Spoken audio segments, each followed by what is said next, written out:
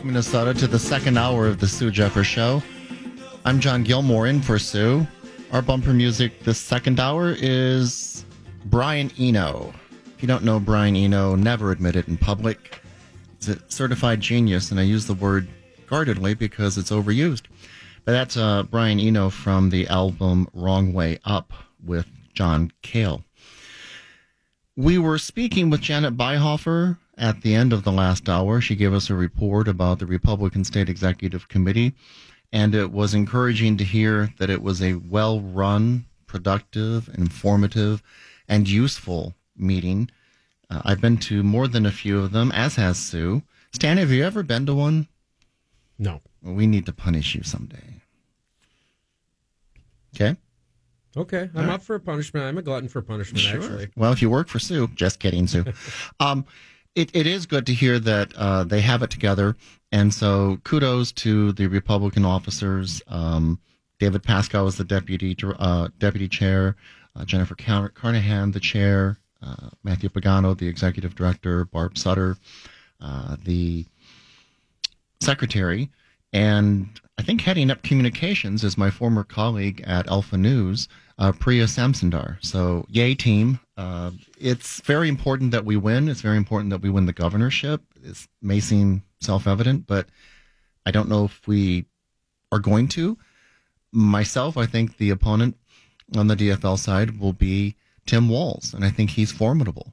And I think he is, unfortunately, in some ways more attuned to the zeitgeist. I think he understands very well just how close and why Donald Trump almost won Minnesota in 2016, and will, after he gets the endorsement, the old pivot to the center, I think he could do that successfully. So even though it seems like there's a lot of things moving on the right side of the aisle for the good guys, for conservatives, I no longer think of myself as a Republican. I haven't for some time. I think of myself as a conservative with a small c. And a ripple effect from Donald Trump being elected president is ongoing. It shows no sign of abating. I don't know at this juncture who the Democrats could possibly run that would beat him in 2020. Who's going to win Wisconsin, Ohio, Michigan, Pennsylvania? And I know that believe it or not, they're intending to win Minnesota next time. Part of what Janet was talking about was the RNC investment. And that's being headed up by Kevin Poindexter. He doesn't like to be talked about much. Makes him sound nefarious. He's not. He's actually talent. And some good talent is coming back into the state. And that's a good thing, because for too long, some of our most talented people had to go elsewhere. You think of the under 35 crowd, and, there's not a lot of opportunities if you actually want to win, if you want to think outside the proverbial box, if you want to actually do something once you get into office. Speaking of, the Republicans controlling the Minnesota House and the Senate gave us a 10% increase in government spending. What do you say to that? We've met the enemy, and it is us, apparently. So I don't understand if that mindset can change sufficiently among the gubernatorial candidates to take advantage of the moment. But that's certainly my hope. Whoever our nominee is, I'm supporting and I'm voting for. And I asked that of Republicans in Minnesota when it came to Trump. Some could do it, some couldn't. But it was very important. Nationally, it's equally important on the state level. And Lawrence, if you'd like to call back in, there was a caller that Stan said wanted to talk about light rail and some other local issues. And if he's interested in that, then there are probably other listeners who would enjoy that as well. I don't know about other guest hosts, but I think of my substituting for Sue as sort of taking her audience, taking care of her audience for a period of time until she can get back. They don't tune in for me. They tune in for Sue. It's a credit to her. She's had this radio show for a number of years, and I think it's the best conservative radio in the state. I'm biased. I'm guest hosting. But I always learn something when I do dial into Sue. She has a very good understanding of what's going on around the state. When I first got involved in politics, I would listen to Sue, and she would tell me what's going on in southern Minnesota or northwest Minnesota. central Minnesota. It's so important, if I think, especially I live in St. Paul, especially for Republicans in the Twin Cities, to get a sense of what's going on in the rest of the state. It's a great state, and the further away I get from the Twin Cities, sometimes the more I like Minnesota. It's one of those sorts of things. I wanted to close off on Trump. I don't want to belabor Trump for 2 hours, but are you not entertained? I'm entertained. I wrote something for Jake Duesenberg's nonprofit organization, Action for Liberty. He's asked me to write for their publication. It publishes 4 times a year. It's not online. So what I did was I put my debut piece on my blog, minnesotaconservatives.org, and it's called Trump and the Transfiguration of American Politics. I wrote it at the end of September. That was the deadline for the magazine. A couple of references are dated from there, but I think it's a good piece. I'm not much for self-promotion either. I could never be a used car salesman. Howard Root said, "You're not a salesman." Well, guilty. And I think it's a good take, and you can certainly let me know in the comment section what you think. I see that we have Lawrence. He's back in. He'd like to talk about light rail transit and healthcare, 2 great topics. Lawrence, welcome to the Sue Jeffers Show. Hi. 2 quick points. You bet. The second being the finances that you spoke to. Just as a tip, check out C-SPAN on Thanksgiving Day, late morning. There was a debate up in Canada where the question on the table was the United States is in trouble and Trump is the problem. And 67% of the people polled, and these are all Canadians, agreed with the debate question. At the end of the debate that featured E.J. Dionne and Newt Gingrich, the audience actually flipped against the motion. But anyway, that's fascinating. Thank you. And that was C-SPAN from the Thursday of Thanksgiving itself, Lawrence. Great. Yep. Great. Thank you for that. So here's the real reason I called. I'm going to talk about some major initiatives that have taken place in the state over the past 8 years, and talk about the overspending that has happened. Mensure, from what I can piece together, $175 to $200 million over budget. Southwest Light Rail Transit, definitely about $200 million over budget. Even the Viking Stadium, I think, was about $10 million over budget. Now we've got the state driver's license, which they're going to pay about $30 million to cover. I haven't been able to track how much over budget they are. Mm-hmm. But if the Republican Party in the upcoming elections don't point out to the incompetence of the leadership in place today in terms of having these altruistic ideas, as long as the purse strings are left wide open, they're missing a great opportunity. Because I think this is absolutely ridiculous to have initiative after initiative after initiative promised one thing and then going deep into our pocketbooks when the reality hits home. So just something to think about. I'm on my bicycle enjoying the day. I'm about an hour from home, so I'm going to enjoy the rest of your program. Well, that's great. Thank you very much for calling in, Lawrence. Bike safely. Those drivers are crazy. And I think he makes an excellent point, ladies and gentlemen. And if you would like to call in, the number is 651-989-5855. 651-989-5855. To Lawrence's point that we have manifest incompetence, we have enormous overages in the areas that he identified, and it behooves us to go on the offense. And you do that, it seems to me, in 2 ways, probably more. And one is by simply making it a theme, making sure people don't forget this next year. And then number 2, hanging that around the progressive liberals in Minnesota. This is their idea of government. This is their idea of what should happen to health care. Or probably other things as well. And so it's really one of those things that don't come along all the time. And if you miss it, you won't get another chance. We're coming up on another break here in a little bit. My taskmaster Stan tells me we'll have Julie Quist on to talk about a number of cultural issues, free speech, Trump and social issues. I asked her to come on because I always enjoy her perspective. She's with the Child Protection League. They do yeoman's work in trying to push back against really the pathologizing of our culture. The person is always to be respected. The person always has dignity, and there is never any license to be mean or to discriminate.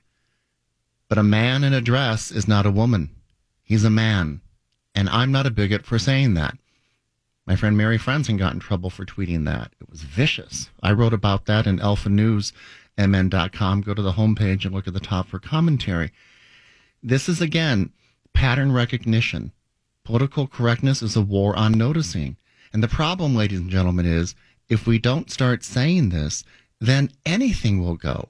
You're starting to see pedophilia being, quote, normalized. You can't make it up. It makes you sick to your stomach. But that's exactly how it happens. So you can do it in a spirit of compassion and courtesy.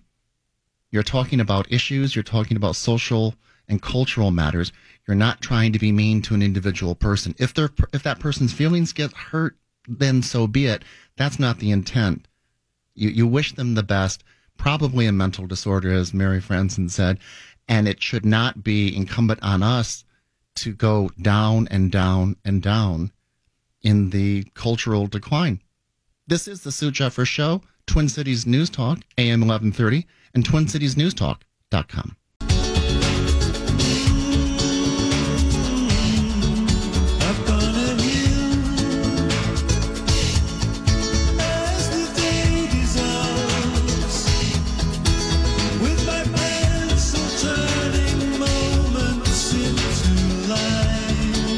Welcome back to the Sue Jeffers Show. I'm John Gilmore. Stan, you're coming in on those songs a little late. I can start it from the beginning. Yeah. I thought maybe you wanted some of the lyrics. No. So you need to be direct with me. Well, I follow directions well sometimes. I see there's a taser button on the desk here. Don't hit that. Yeah, no, it's not a rape room. It's a taser button. That's Brian Eno. I'm just giving Stan Poggle, the producer, a hard time. Great guy. With me now is Julie Quist calling in to talk about free speech and President Trump, social media, and I'll just leave it at that, and we'll pursue it further. Julie, welcome to the Sue Jeffers Show. Hi, John. Thank you for having me on. Yeah, I'm pleased that you were able to make it today. What did you want to talk about first, Julie? Well, I just wanted to point out that it was not that long ago that we posted something on our Facebook page that had a picture of some protesters that were protesting against free speech. And there was this big banner that they were holding that said, "It's not about free speech, it's about bigotry and normalizing hatred." This was this big banner, and it was this. They were protesting free speech, and so what the point of the article was that closing down free speech closes down conversations that people can have, and between friends and mutual respect, and it's about closing. It's like taking control over personal relationships, and it's crushing people's ability. When you're talking about free speech, you're really talking about thought control. You're talking about closing down, thinking, controlling your people's thoughts. And the interesting thing is, we call it coercive thought reform. We had somebody in speaking about that a couple months ago. But anyway, so there was a woman who responded to that, and she was defending this, and she said that, this happens because you people, you deviate from social norms of respect, and so it's appropriate to say things that like it's about hatred. You're about hatred, so you don't have the right to say these things because they're hateful. So she was really overtly defending that, and I thought, man, this is really pretty amazing. And then it brought to mind to me that in St. Paul, there was a lawsuit that was brought against Nova Academy because they weren't implementing the LGBT agenda, the transgender agenda. Julie, could you tell our listeners what Nova Academy is? Okay, Nova Academy is a charter school in St. Paul, and they had some controversy a year and a half ago over a kindergarten student that the parents said was transgender, and so they tried very hard. Kindergarten? Julie? What's that? Kindergarten? Yes, kindergarten. Give me an age. Yes, give me an age. And of course, it was Julie. all this child's doing. It wasn't the parents doing. Julie? Hello? Give me an age. How old was this child? Oh, I think 5. Oh, that's obscene. That's child abuse, and it's objectively wrong. Morally wrong. Objectively wrong. Right. Well, go ahead. Okay, well, in the end, the parents are Dave Edwards. The father is Dave Edwards, who's one of the most radical leftist promoters of the transgender agenda in Minnesota. He's a social justice warrior coming from Chicago, if that tells you anything. It tells you everything. And he filed a lawsuit against Nova Academy because they wouldn't cooperate with him quickly enough. And by cooperate, that means, transform what they teach and what they believe and put in a whole agenda of that gender is fluid. There are no such things as boy and girl. It's all fluid now. And they were a little resistant to that, a little too slow to cooperate, so he filed a lawsuit against them.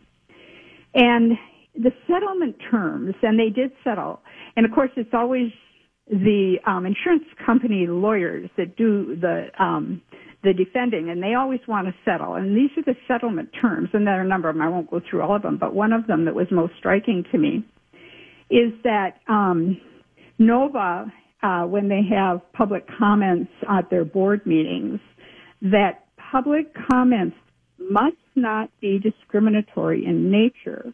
And the board chair, I'm quoting now, the board chair has the authority to stop any comments that violate Nova's policy or are discriminatory. And so here the school agrees through its attorney that it won't allow things that they don't approve of. Julie, example of that. Julie, who does this apply to? This applies to public meeting of the school board and any other meetings that the school has with anyone. They can close down. But it binds, I'm sorry to interrupt, it binds the school board members, or if you were... No, the public. They think it's binding on people who attend school board meetings. Yes. And they have put the onus on the board, yes, the school board, to shut down that speech. That's right. Well, that's textbook fascism. To close down any public comments that are considered discriminatory. Mm-hmm. Okay, and I think we all know what discriminatory means. It means anything that goes against in this case, the transgenders people's idea of what's true. Right. Yeah. Discrimination now means opinions that I disagree with. Yeah. And see, this actually is a settlement. Now it is on appeal because somebody did challenge it and take it to appeal. But the fact is that this was actually an agreed to settlement between the school, which is their insurance company's lawyers, right, and Dave Edwards. So he got a financial, settlement as well, and I can't recall exactly what that is. But, and this is simply because the school would not agree immediately to teach the students from kindergarten through 12th grade that gender is now fluid. It is not fixed. Mm-hmm. You don't know whether you're a boy or a girl. Mm-hmm. And that they had to teach this through the kinds of literature that they were giving them and all sorts of other things. And Good the school, Lord. in the end, caved. But it took them a little too long, and so he took them to court. So the whole idea was to take them to court. So my whole point here is that this is really quite a dangerous situation we are in. Yes. When the public schools, now this, it's a settlement, but because it is within the St. Paul School District, right, unless it's challenged, right, that basically sets the ground rules No, that's right. for all of St. Paul's. And that's by design as well. Julie, is there more information about this on the Child Protection League website? Yeah, it would be childprotectionleague.com. I know you wanted to talk briefly, and we've got about 2 more minutes left, I think. President Trump this week, I guess it was this week. I mean, I could take another week unpacking this week, but then I've missed the current week. It's life at the speed of Trump. President Trump retweeted 3 tweets from an activist in the United Kingdom, whose organization is Britain First, and it shows videos of, in one, young immigrant men beating a young Dutch boy who's on crutches. Another showed an imam of some sort destroying a statue of the Virgin Mary, and I forget what the third was. The reaction was hysterical and unhinged.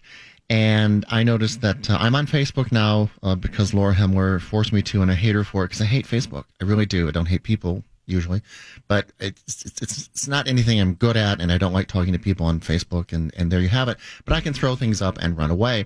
And I posted a comment from the United Kingdom that said, throughout England, which means outside of Londonistan, people were delighted that finally someone spoke honestly about the problems with Muslim immigration into the United Kingdom, especially the Pakistanis. Listeners, if you want to have your hair fall out, Google Rotherham, Rotherham, Rotherham. It's a city in the United Kingdom where 1,400 young girls were groomed and raped by Pakistani sex gangs, and it was not shut down. It was allowed to continue because the authorities were afraid of being called racist. And they will sacrifice our children, Julie, whether it's Nova Academy, whether it's the Mandarins in the United Kingdom destroying their own culture by flooding it with people who have no incentive and no desire to join it, who ghettoize themselves. Tomorrow I'm writing about Ilhan Omar and Linda Sarsour at alphanewsmn.com before I leave the country. And the Minnesota media have a blackout on Linda Sarsour. The only equivalent I could give listeners is David Duke, but infinitely worse. And Ilhan Omar is palling around and taking selfies with Linda Sarsour, and it has to be called out. These sort of things are given cover by our cultural elites and silence by the media. And so I think, Julie, and as you well know, in Canada, if your little boy says, I'm a girl, and you stand in the way of that, quote, transition, the state can take the children away from you. You can't make it up. This isn't like some Philip K. Dick dystopian novel. It's the reality that they are implementing. People like Julie Quist, others at the Child Protection League, get enormous grief and abuse, shamefully so, for simply speaking the truth. They never go after the person. They never condemn the person. Most of them come from a Christian background with compassion and charity and love, but they say ultimately no. And that's what they can't stand, Julie Quist.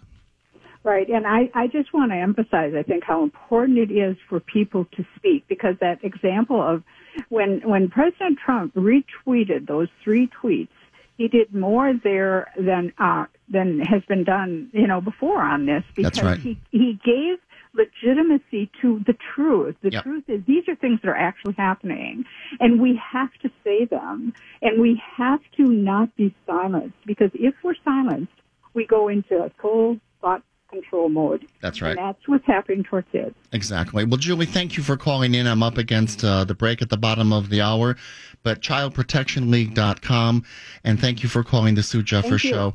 This is Twin Cities News Talk, AM 1130, and TwinCitiesNewsTalk.com.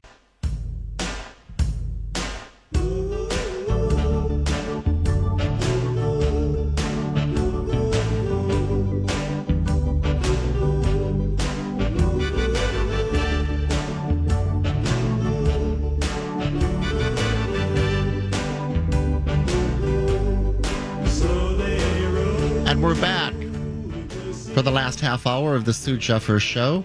I'm John Gilmore, sitting in for Our Lady of the Airwaves. Thank you, Sue. We were speaking before the break with Julie Quist of the Child Protection League trying to get across to our listeners that there is a very easy approach to talking about what isn't intentionally made to be a difficult topic, and that is transgender people. Where has this come from? It's been rather astonishing how quickly it has become upon us.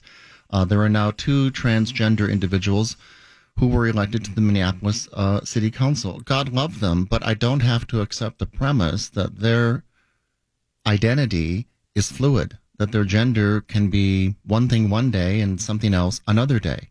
I don't have to. I don't have to participate in that. I don't, and neither should you. And you can do that in a humane, civilized way. And that's what the left wants to do, is to say, you can't critique those people. You can't critique that phenomenon, really, is what we're discussing. The individuals, in a weird, counterintuitive, paradoxical way, the individuals are almost beside the point. We're talking about a belief system that says, despite what your chromosomes are, you can be something biologically different. And I know the canard is there's sex and there's gender. Sex is synonymous with gender. Gender is synonymous with sex. That's what they try to do. They try to divorce gender from sex. And if they're successful, then you're sort of sunk, because that's why they're doing it, is to shift the topic to a different terrain, one that is favorable to this ideology. And it is an ideology. And it's part of a long history of destroying the traditional family, not just in America. Heather has 2 mommies, et cetera, et cetera. Again, you don't have to discriminate against the people. It's not a matter of attacking them or harming them in any way or harassing them. That's the veneer that the left would like to put on us. And we can dodge that very easily by simply declining to engage in the behavior that they say is part and parcel of a belief that the transgender phenomenon is dangerous, it's diluted, and it's harmful. They don't want to talk about the suicide rates of post-trans people. It's very high.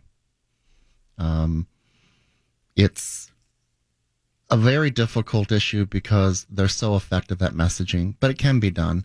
And I think Julie Quist was right in saying we simply have to have the courage of our convictions. We have to be confident. We have to be kind and loving, and we have to know that we're right at the end of the day, because we are defending the traditional family, and that is under siege across the board throughout the globe, some countries worse than others.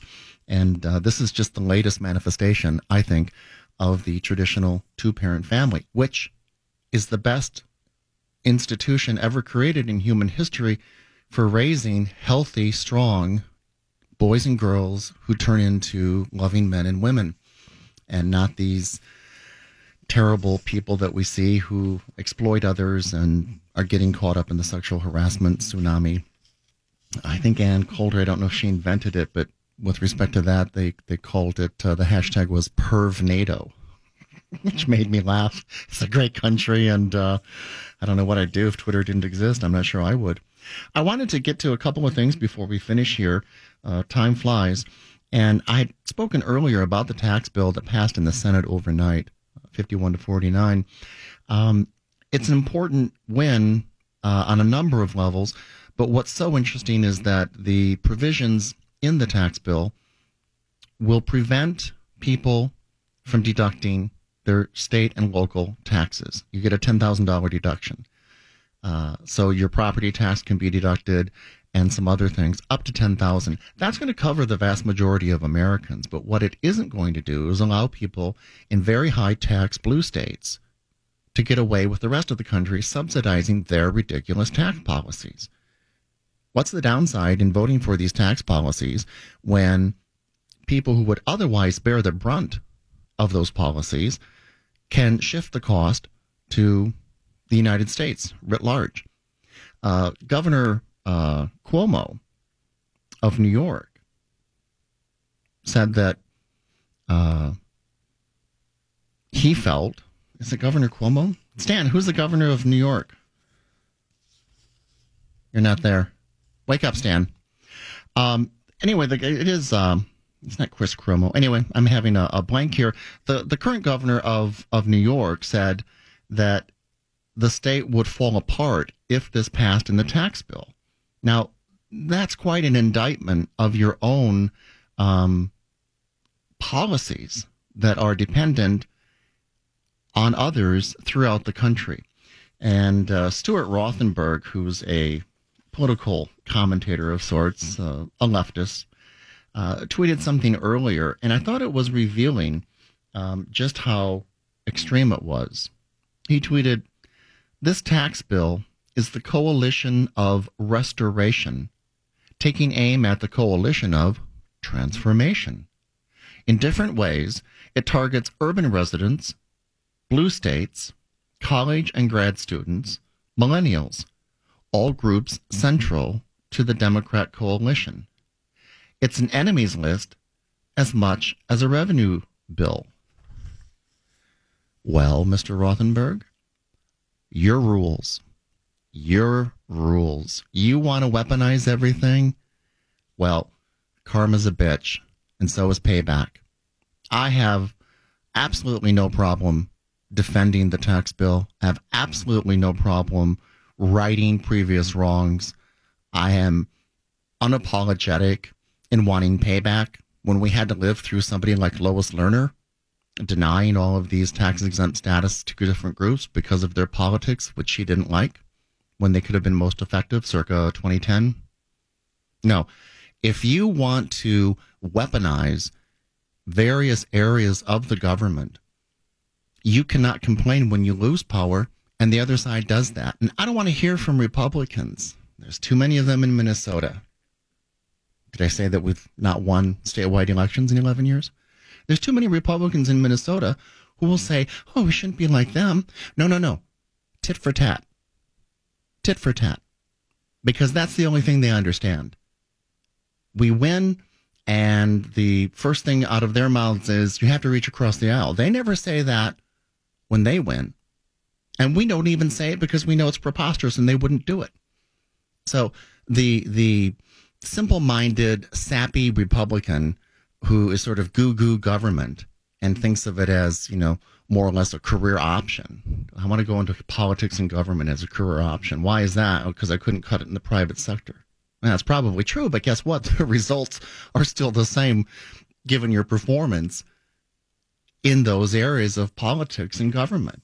And all of that is changing. All of it is changing. And as one example, I don't know how listeners feel about Senate Majority Leader Mitch McConnell. I'm a lawyer by training. I've followed him for a number of years, and I have a lot of respect for the man, given his fights for the First Amendment over the years. It's way in the weeds. You really would have had to have made a point of following him on that issue, but I did, and he's rock solid. He understands everything that's at stake when it comes to these First Amendment battles. So, yes, I wish he was less swampy, and it's irritating that he is tougher on Roy Moore than he is on his colleague Al Franken. But Senator McConnell recently said he was supporting the RAISE Act. And that is legislation introduced in the Senate by Sonny Perdue and Tom Cotton. And Tom Cotton, there was an article by, I don't know if it was Ryan Leza or someone at the New Yorker, maybe New York Magazine. Is Tom Cotton the future of Trumpism? I sure hope so. I sure hope so, because you know what? It works. He gets it. He's unafraid. He's intelligent, but he knows how to message. He's not foolhardy, but he's also not timid. And that is something that we could use.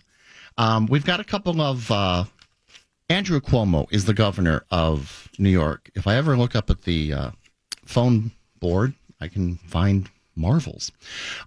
Stan, was Kevin on first? He wants to talk about not having to change his values. What's that? Let's take it back for the break. Well, you know what? We're going to take a break from the Sue Jeffers Show with John Gilmore as substitute guest host. You're listening to Twin Cities News Talk, AM 1130, TwinCitiesNewsTalk.com.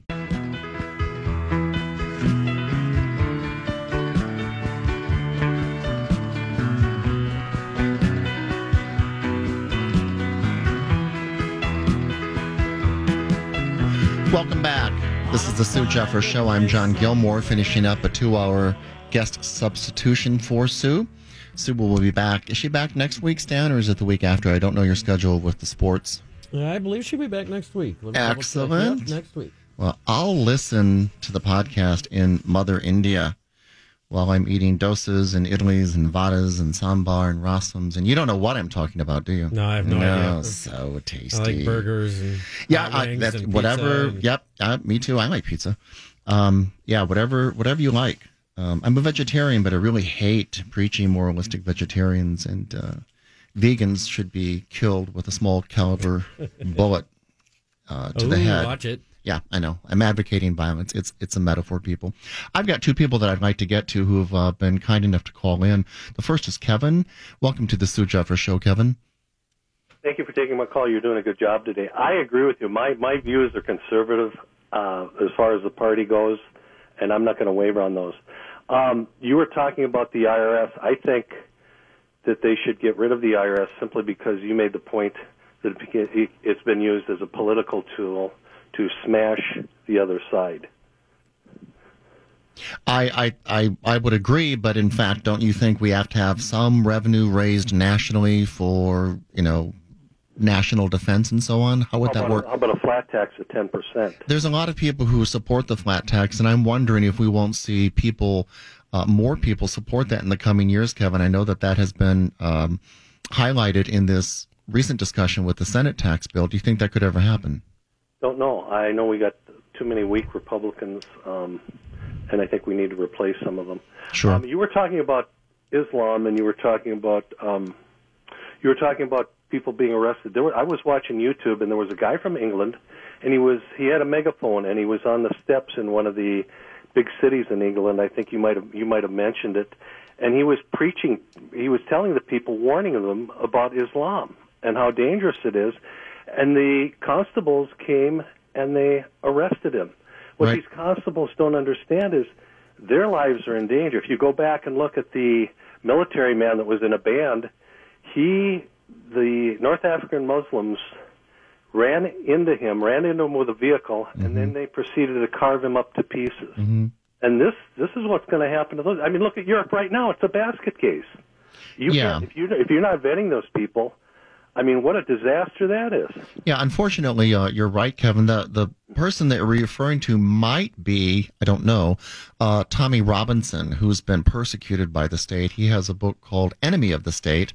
I think his most recent book is called Muhammad's Quran or something like that, but it's Tommy Robinson. You can get him on Amazon.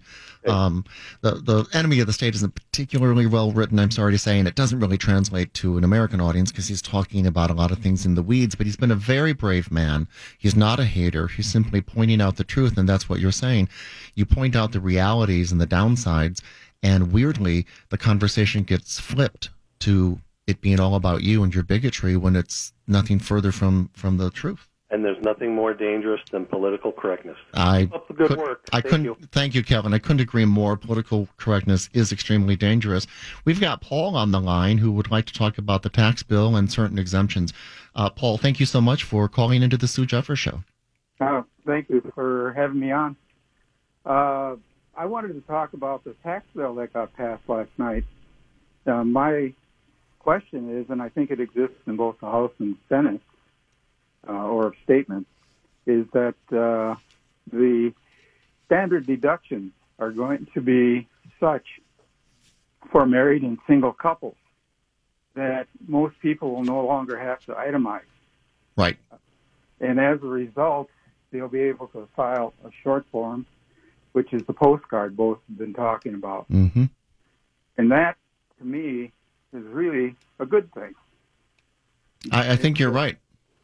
And on top of that, they're going to then lower the rates. They haven't fixed the rates because there's differences as to how many levels. So even if you have income after that, you're going to face a lower rate. So the argument about, taxes, state taxes, medical, really doesn't kick in for most people. Correct. That's correct.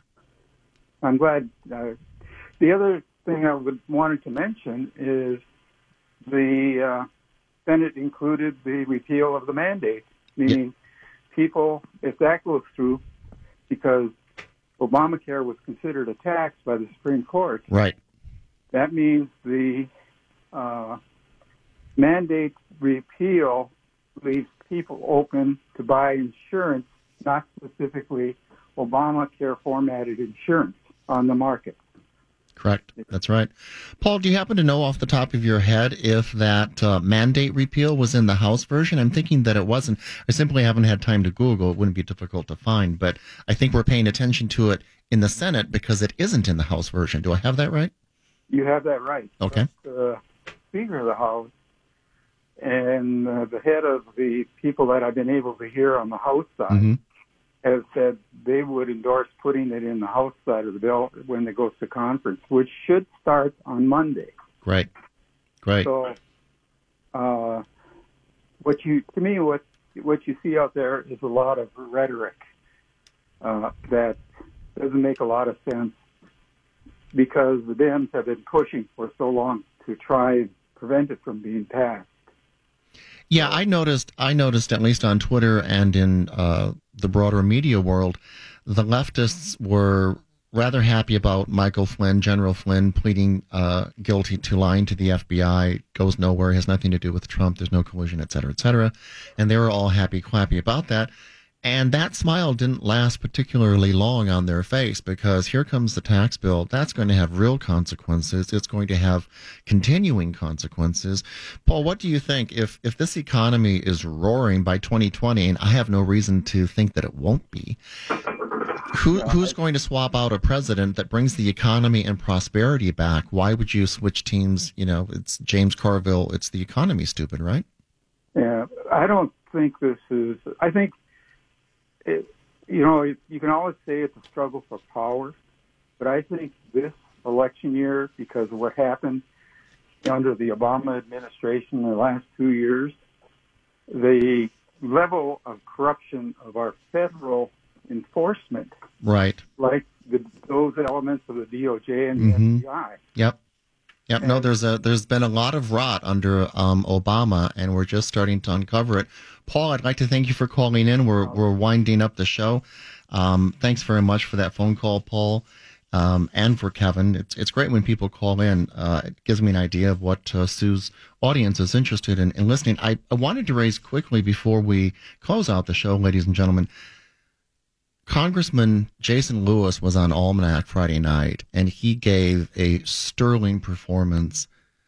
You can find it on the TPT website or just Google it with Almanac. And he got a lot of the usual questions. I like Eric Escalon and Kathy Wurzer personally. I think they ask fine questions. And he knew what was coming at him. But it was just a superb performance about the taxes and the issues related to the tax bill in the Senate, about moving ahead with continuing resolutions so the government doesn't shut down, also with respect to the sexual harassment tsunami that's going through America at all levels of our culture. So I just wanted to recommend that to you because Jason Lewis shows how he shows us how you can message effectively. I'd like to thank Stan Poggle, my producer, and I'd like to thank Sue Jeffers, my favorite Supreme Court named plaintiff.